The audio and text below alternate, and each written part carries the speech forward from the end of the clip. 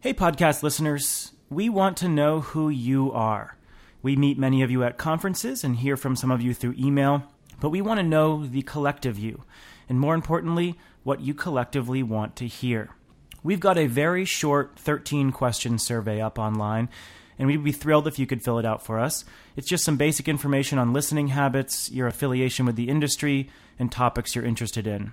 You can access the survey through the link in our show notes, either on your mobile device or on our website. Thanks so much for taking the time to fill it out. And now a quick word about our sponsor, SMA. SMA is a provider of the world's leading inverter technology and backed by the world's leading service team. With more than 850 service experts, 90 service hubs, 30 plus gigawatts installed globally, and thousands of commercial and utility projects, SMA is the partner of choice for your PV projects. For more, go to sma-america.com. For the week of October 1st, 2014, this is the Energy Gang from Green Tech Media.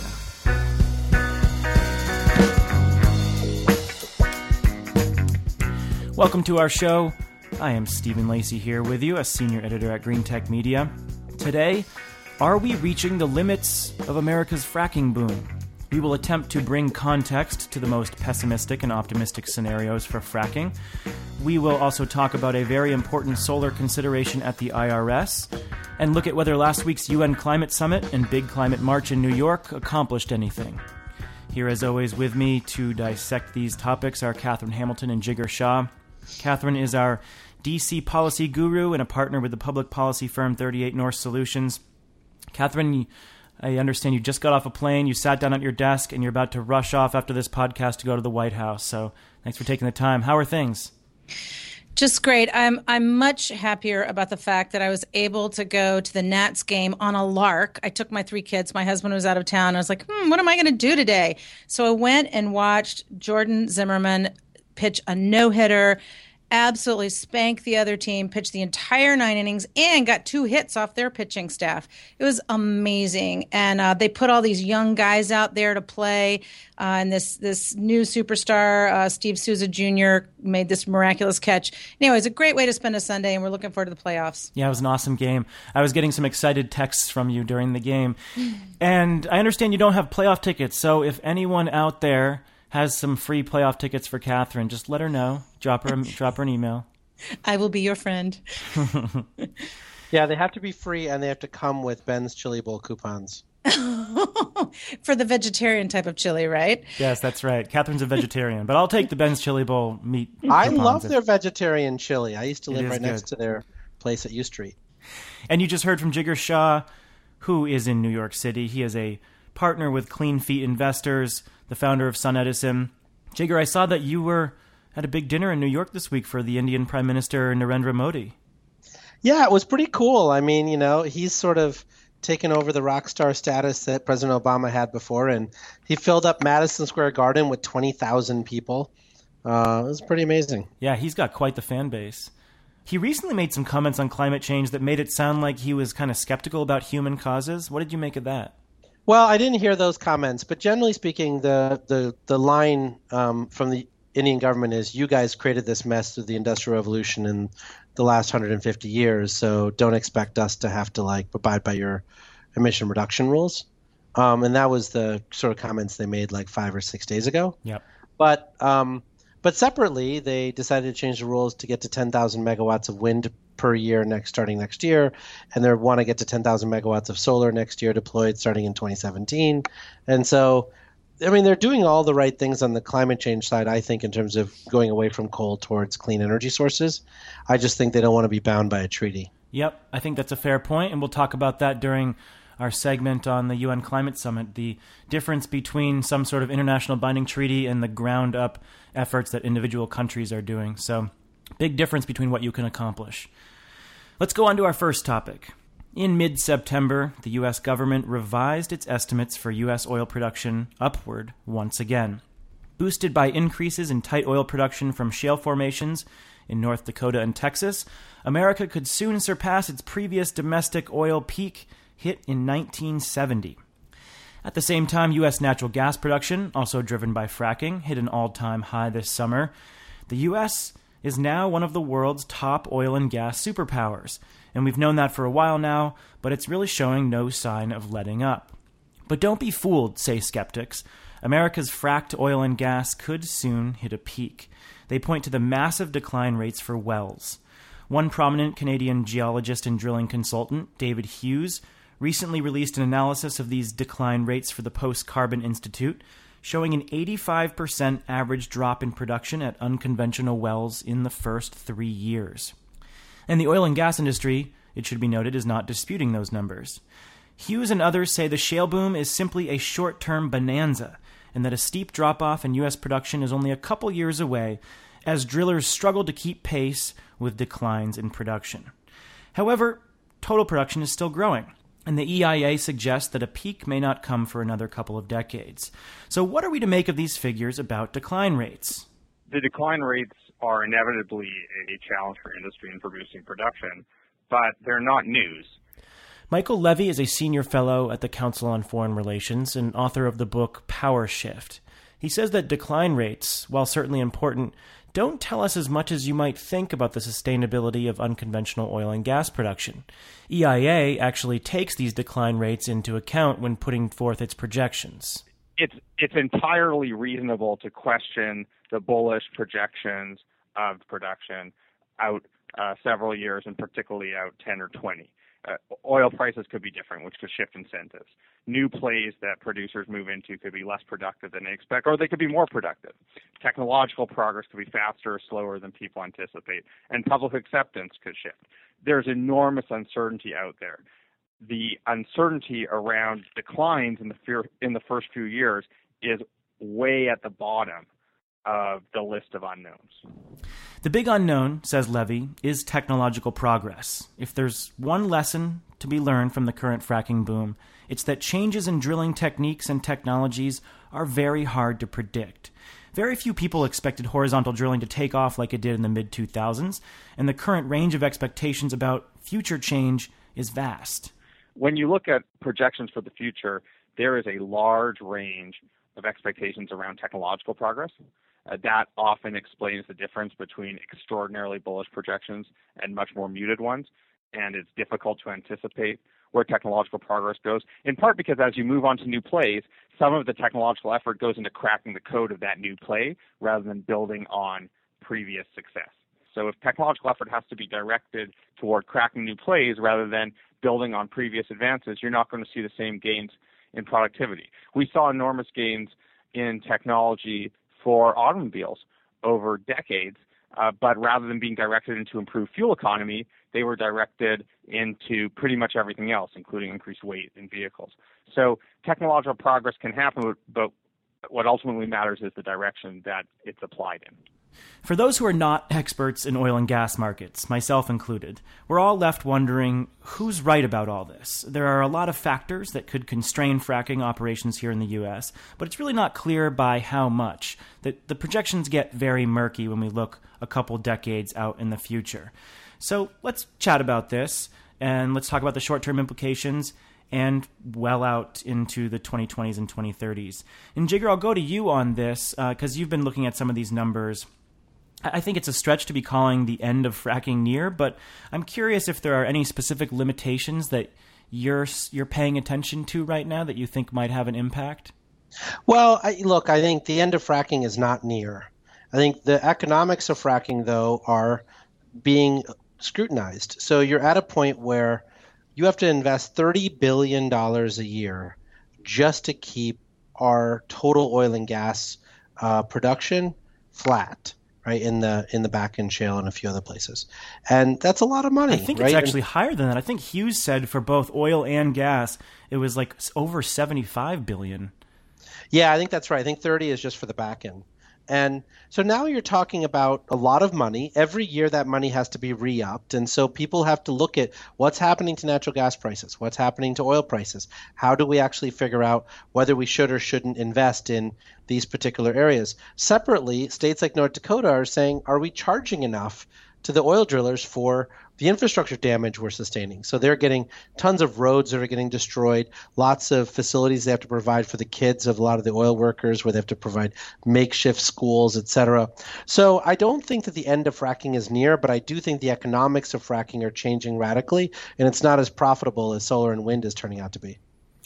And there's this issue of community impact, which you alluded to right there in talking about the cost to maintain roads, and what happens when companies leave. And as these companies have to drill thousands of new wells, and mind you, they're not disputing these numbers. Yes, they have to drill lots and lots of new wells to keep production up. But so far, they're able to do it. But they're moving into new communities. They're expanding as far as they can go in these shale formations. And now that you're starting to see some public backlash against fracking and more people ask for disclosure of chemicals and toxic air emissions, you could run into some serious constraints here. Catherine, you're kind of watching some of these regulatory issues on the fracking level, but it doesn't sound like you think this will slow fracking at all. No, I don't. And, there's a difference between sort of the wet gas where you're getting oil and gas at the same time. And usually when you're doing oil exploration, you can kind of stay put for a longer term. But these gas fracking sites, it's like whack-a-mole. They get in and out really quickly, a couple weeks, a month at the most, and they go to the next site, and they've left behind all this bad water and chemicals and, so much environmental waste behind them that the issue on regulatory structures is going to be critical. And there's states like North Dakota that you mentioned, where it became so egregious that if you look at a map of the United States at night, it looks like North Dakota is celebrating the 4th of July all the time because of all the flaring. And so they've called for a 95% reduction in flaring, which we've talked about before. Colorado has had a ton of kind of like local political pressure to put methane regs in place. On the federal side, really the only things we've been able to do are BLM regs. The fracking rule's been held up. That's going to make developers disclose chemicals, what they're doing with their water, the integrity of their wells and equipment. There's also going to be a methane rule that BLM is putting out, but that's only addressing public lands issues. So it seems like this is not slowing down, and there's no regulation. That's not saying that they're all going to be bad developers, but if you have regulation, then you might be able to at least curb some of the destruction of some of the ones that aren't, that don't care.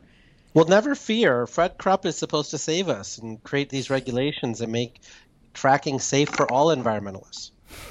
Hey, I did see something interesting that you passed along, Catherine, and that is since 2011, we've seen roughly a 3/4 decline in methane emissions from natural gas operations, which is quite remarkable. Yeah, and that has to do with other EPA rules that have been put in place to large extent as well. I think it's important to note how beneficial reducing methane emissions can be for these companies, though. I mean, if you cap the methane and reuse it, it can help raise the profitability of a well. Yeah, but I think on the money side, just, sticking to that for a second, I think, I've talked to Indus Capital, for instance, who's part of sort of George Soros's group. I mean, they've done some really interesting work showing that they think resource productivity solutions really will lead to a reduction in oil prices, substantial reduction in oil prices by 2020. And so what ends up happening is if we've got to do something on the order of $70+ billion of investment every year to keep the dream alive, and oil prices suddenly go down to $70 a barrel, folks are just literally going to abandon this stuff. They're going to keep their $70 billion, put it back in their pocket, and they're going to abandon all the workers, all the sites, all the tax revenue from the local governments. I just think a lot of folks are not thinking through the precarious situation that we're in. Fracking is not a new technology for as many times as people want to repeat it. Fracking is an old technology that is profitable when oil is $100 a barrel.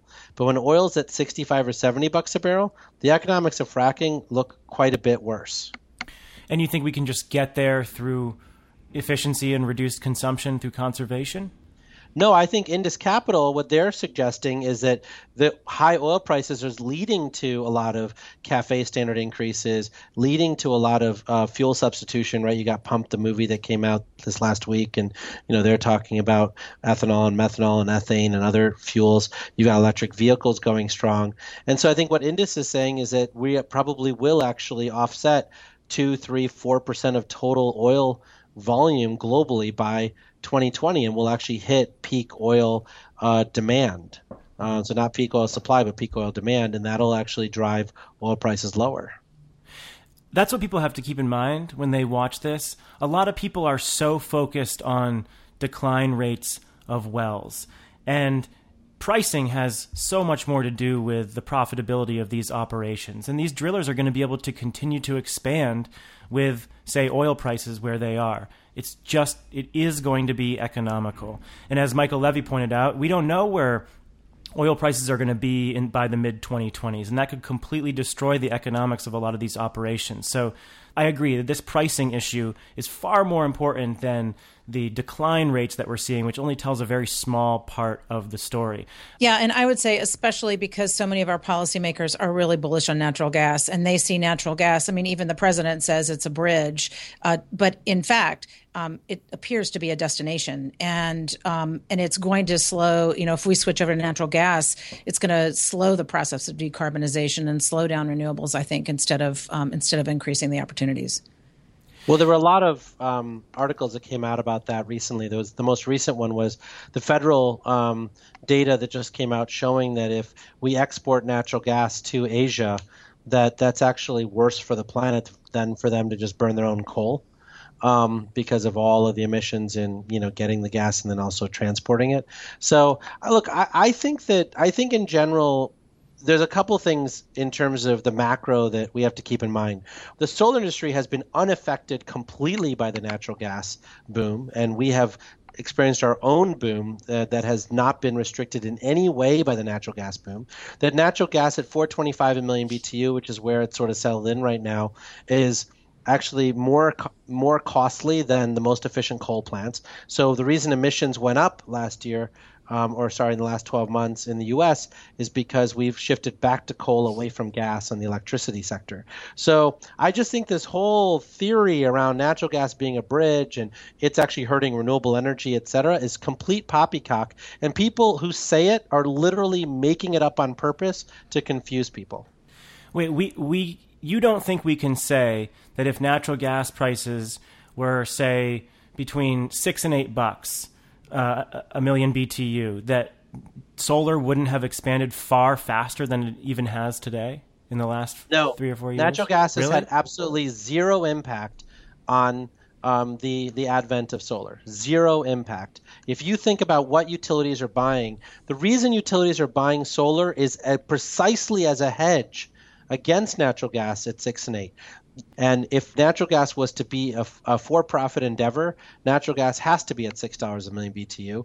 And so they're building as much solar as they can because they don't want to lose their jobs when natural gas prices do spike to $6.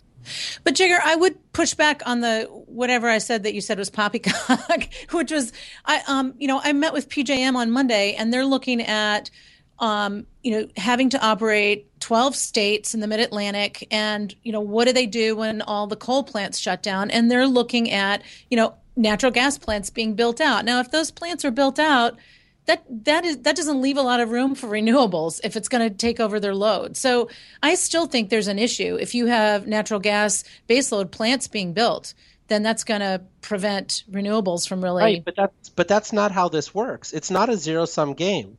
In the PJM, you have nodal pricing at each individual node, right? If that nodal pricing is coming in above the general overall price of the PJM. So, for instance, Erie, Pennsylvania is a very low-cost place for the PJM.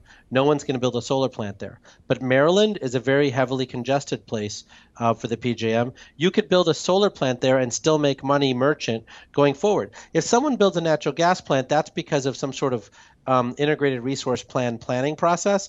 But the solar industry is completely not in the same queue as the natural gas folks. Those natural gas plants will become stranded assets. And everyone I talk to believes that those natural gas plants will become stranded assets. It's not – basically there's this middle region we're in right now for the next 10 years where a lot of people want to build natural gas because they don't believe in intermittent power sources. And the solar guys are making their case node by node.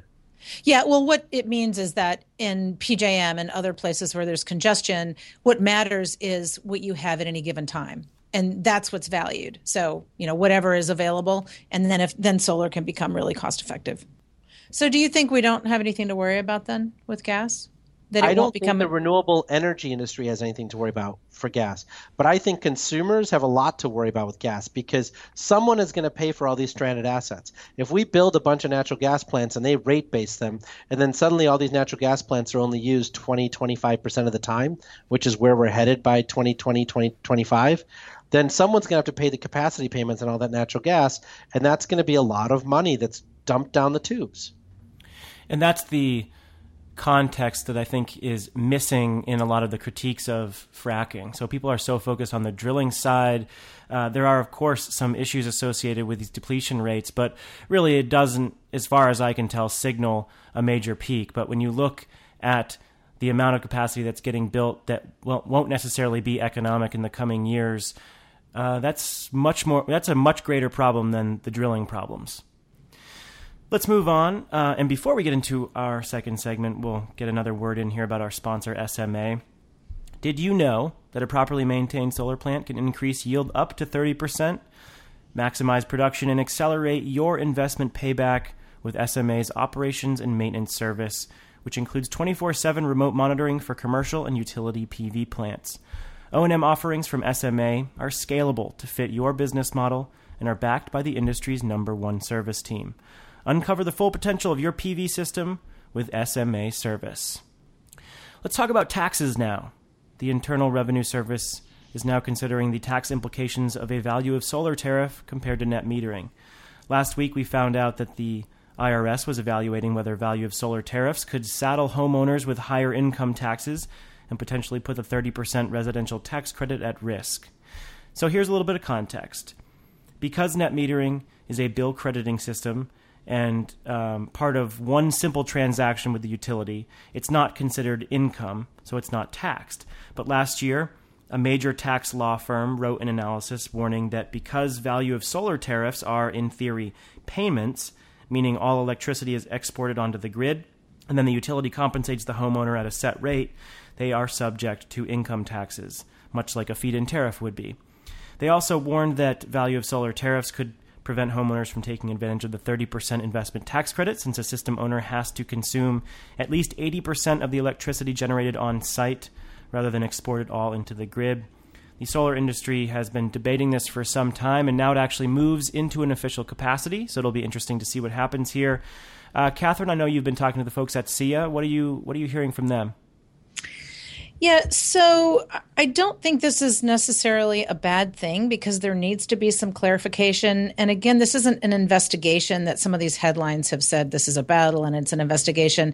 Now, a lot of the companies who are members of TASC have a pretty healthy skepticism about utilities and what the utilities are trying to get. So if a utility hate utilities. So if a utility likes something, they immediately worry about it. But what SEIA says is, look, there's some things that need to be clarified because this is just a different way of accounting. So they need to IRS needs to clarify whether system owners can qualify for the Section 48 investment tax credit, which is the commercial section, if they can't qualify for the residential, which is Section 25D.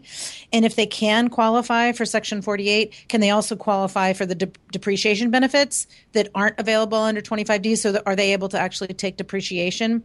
And then finally, will those payments, the credits from the value of solar tariffs, qualify as taxable income, as you mentioned?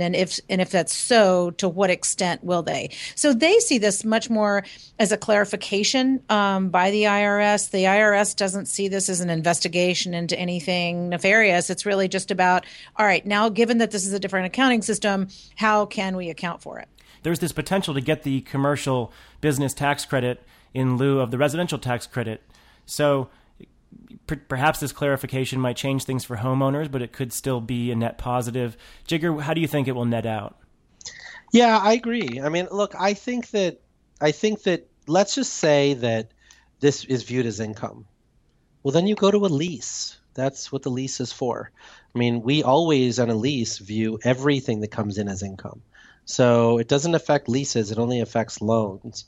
So it doesn't kill the solar industry. It just changes the way in which we process the financing. So I just think this is much ado about nothing. I think the residential solar installers in general are just feeling very, very fearful because there's a democratization of finance coming with NRG and others saying everyone whether you're originating 2 deals a month, 5 deals a month, or your Solar City can now, sell us your deals.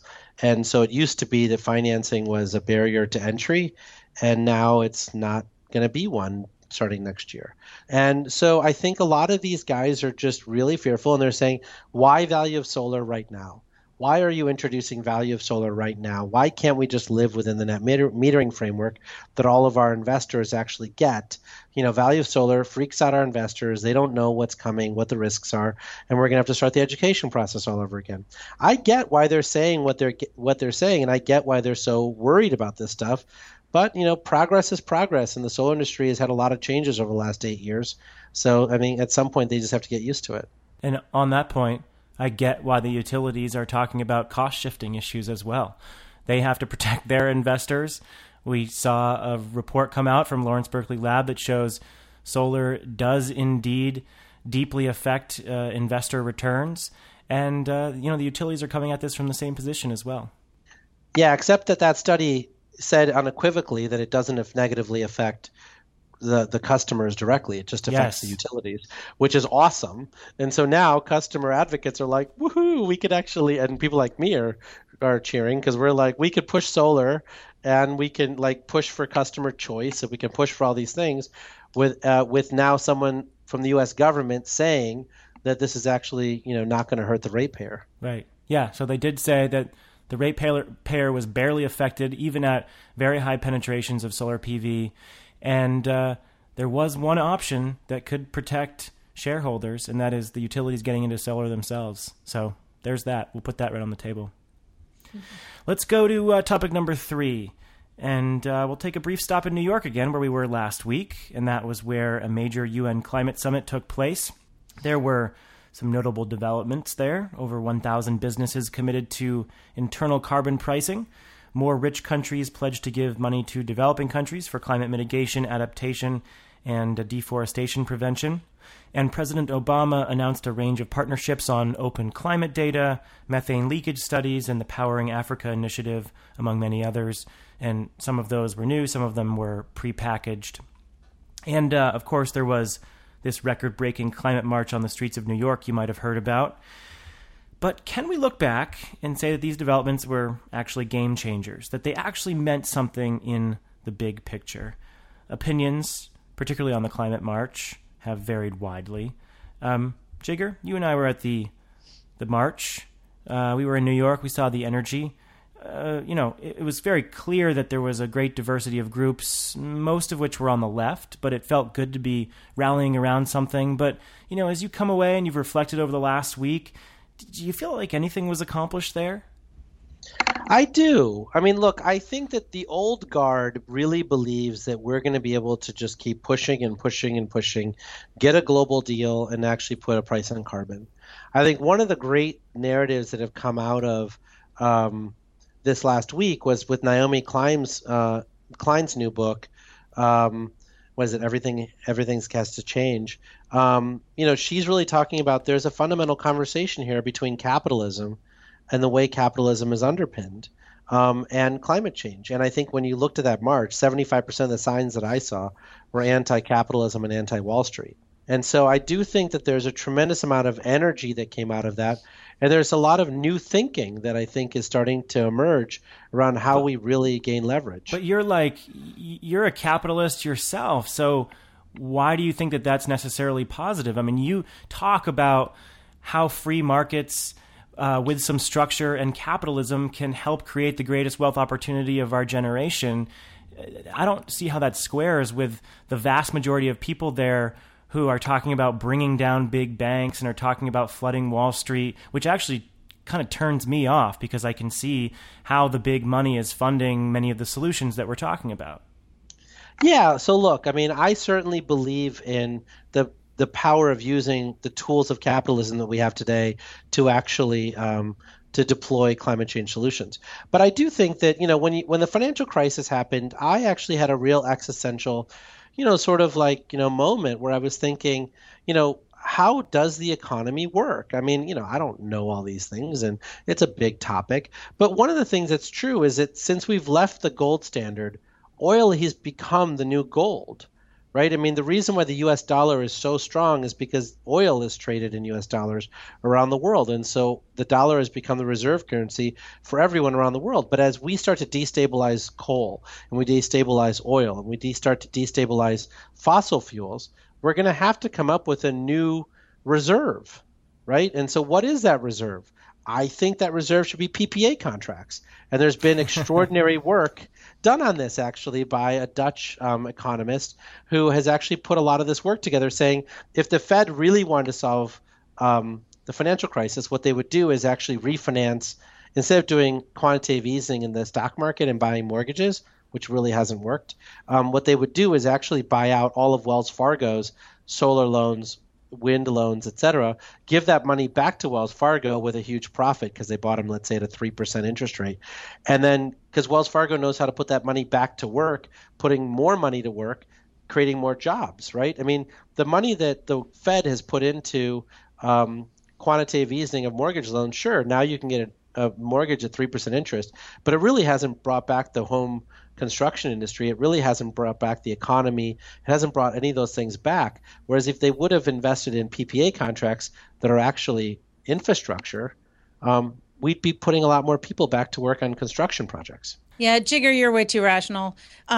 So, I mean, I feel like the good news about this was that you're getting grassroots support on climate issues, that people are starting to get their head around it, where they, it's becoming less conceptual, and certainly it's more concrete with all these climate events.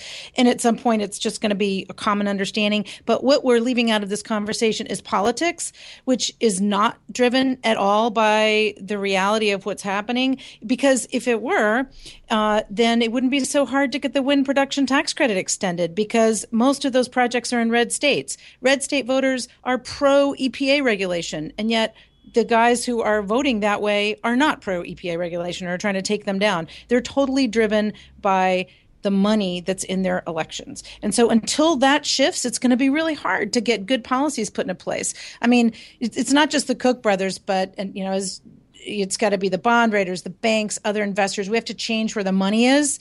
We have to change where the money goes and who gets elected by that money. But if you look at what the House Science Committee did during this, and Jon Stewart did a great takedown of it when John Holdren from Office of Science, Technology, and Policy in the White House was testifying, that the Science Committee is populated by people who have the most unbelievable absence of science in their entire calculus. It used to be the Science Committee had like Vern Ehlers was a physicist. They were actually thoughtful and they came up with policy based on science. They don't do that right now.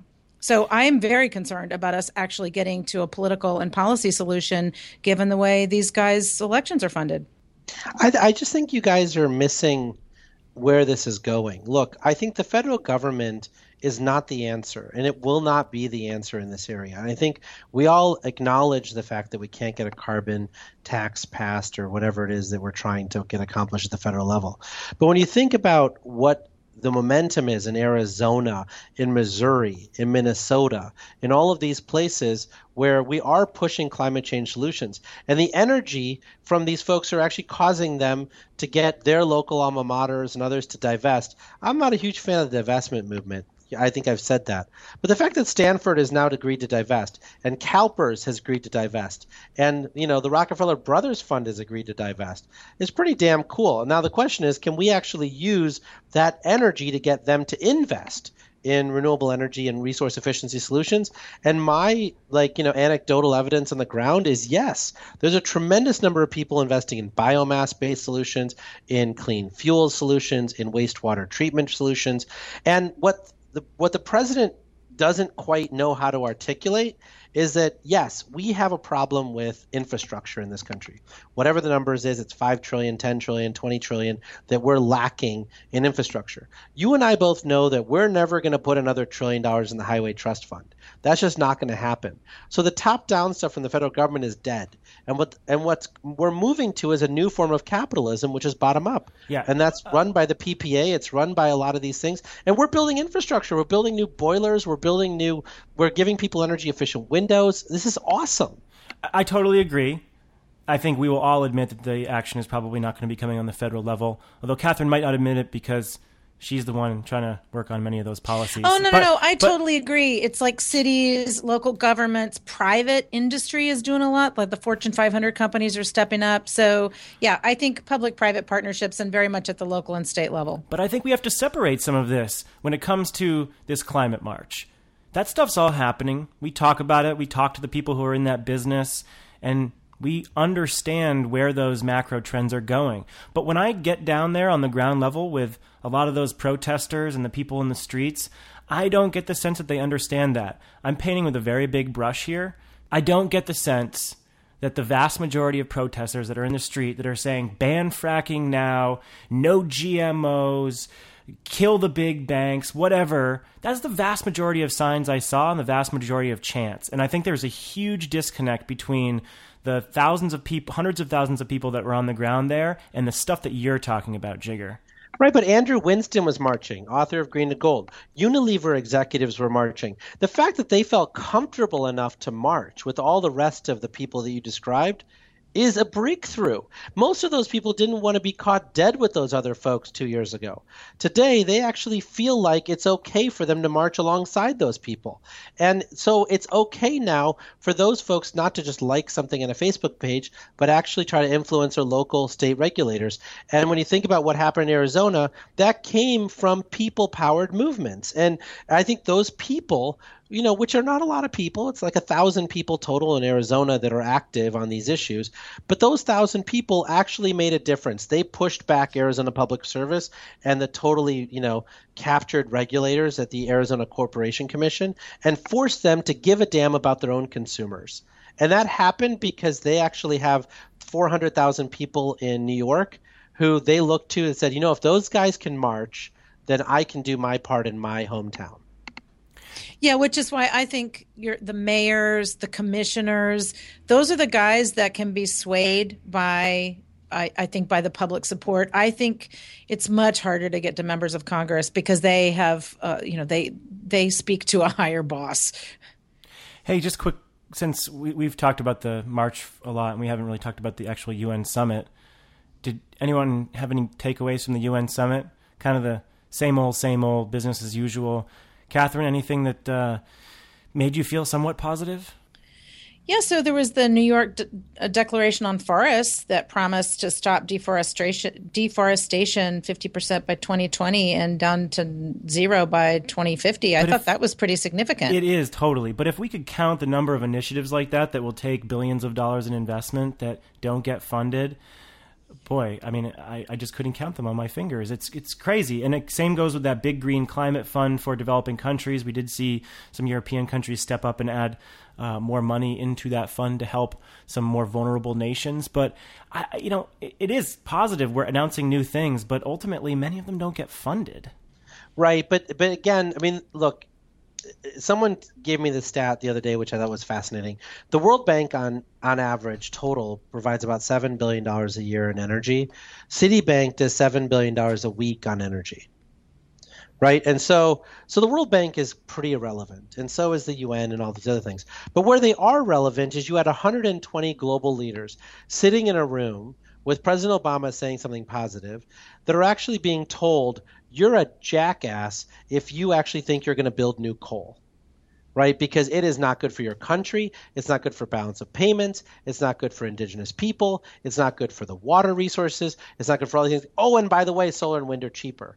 The fact that people are actually starting to have that conversation in the room in the UN matters because that was not happening 14 months ago. I can guarantee you. Yeah, and when you have Walmart, Procter & Gamble, Mars, all those guys saying we're moving to 100% renewables, what that says to these folks is, ooh, my economic development is also at risk. Mm-hmm. At least in the major developed economies, that seems to be one of the more positive trends to me. The largest corporations saying we can get to 100% renewables mostly by procuring our own projects, not through RECs and other certificates, but actual on-site projects and power purchase agreements. That's huge. And then you had a bunch of companies, like 1,000 companies, including Statoil, this Norwegian oil company, pretty progressive company. They're doing a lot in wind and other R&D and other clean tech. They said that they were going to set their own internal price on carbon. And so you've seen thousands and thousands of companies do that, including many in the fossil fuel sector. And, that's a pretty positive development when you see major corporations take a lead. And there seems to be sufficient momentum behind that. But despite, some of these positive developments that we're talking about, it's pretty clear that we're not going to get some global binding treaty in 2015 in Paris. I mean, does anyone really think that that's realistic at all? I certainly don't. And I don't think that we should be pushing for that. It's this bottom-up technology sharing, market development, individual country goal setting, and verification that I think needs to happen in a much bigger way. Not this, let's wait and keep setting in motion the conditions to put in place a treaty 5 years down the road and perhaps agree to something. I mean, it hasn't worked in the many, many years that the UN has been undertaking this process. And I don't see how it could work this year or next year. Look, I've started to learn more about these things since my wife is a fixture in many of these meetings. And what I would say is that I think that these meetings are really so that all these people can get to know each other. They're not really designed to accomplish anything. And the goal of the whole thing is to make sure that when they're needed, when there's actually a crisis like the food crisis in 2008, et cetera, that they already know each other, they trust each other, and they can actually get a deal done. What could get accomplished in Paris, in my opinion, is the Green Goods Treaty. I think figuring out how we actually get rid of all the tariffs on green goods from solar and wind, as well as other assets. I think that could move forward at the Paris summit. But look, getting a global deal on carbon, I think we all agree is not going to happen. It's what it is. But the conversations, frankly, are moving people more and more and more to the left, which gives an opening for people like me and others to strike billion-dollar deals with the countries directly. Yeah, and I think, I went to the Copenhagen talks, and again, that didn't come out with anything much. But what I came away from that is just what Jigger said, is so many connections with other people. You're starting to connect the dots, seeing how countries are affected on a very personal level. So I still think it's really, really healthy to go to those and participate. All right, let's close out the show now. Let's hear something we don't know. Catherine, what's your story this week? So you all might remember a couple of weeks back, we talked about cellulosic ethanol. And some of the things that I said were based on my past experience at the very early days of cellulose, when it was trying desperately to kind of claw its way up. And I was approached after that show by sort of the new ethanol industry. And it was really exciting because I got a little briefing from several different companies, really including Novozymes, Jigger, that you had mentioned, and Poet came over to visit me. And it was really great to see kind of how they've progressed.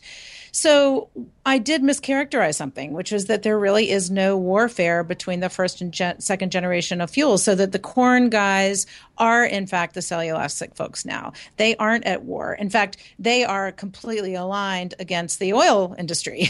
So it was really good to see that. I was really excited. They are really excited about their industry, about moving to cellulosic biofuels. Another plant just opened up in Iowa at Quad County that's going to manufacture 2 million gallons a year. Abengoa, DuPont are both expected to open facilities later this year. So it was really heartening to hear that. And one of the big uncertainties, I think, is not the RFS is fine. They do not want to change that at all. It's in statute. It actually protects the industry. Instead, it is the regulatory uncertainty that we talked about, and the administration's rule is really going to be difficult. There are a lot of nuances of this industry, and in how the rule is set up. It'd be interesting to have someone on, an expert, to talk about this. But I was really heartened at the way the industry is moving now, and that the issue now is really making sure that the administration can be supportive rather than devolving their industry. Good to know they're listening, too. And yeah, that was really nice. Goes to show you we do listen to your comments, too. So thanks for that. And Jigger, what do you have? So I wanted to talk about two things. One is that the IEA came out with a report that basically said that they think now that 50% of total electricity produced in the world by 2050 will come from direct conversion of solar power. So photovoltaic, CSP, or solar thermal. So they didn't get the memo that I thought that CSP was dead. But what was interesting was they actually came out of this thing saying that by 2050, 50% of primary electricity is going to come from solar power, which I think is, just extraordinary. Do you think they're actually realistic? I think it's too far. I think it's going to be 2030. But anyway, that's my own cross to bear. I think this stuff is exponential, and I think most people are too linear in their thinking. And I think this stuff will happen so much faster than people think.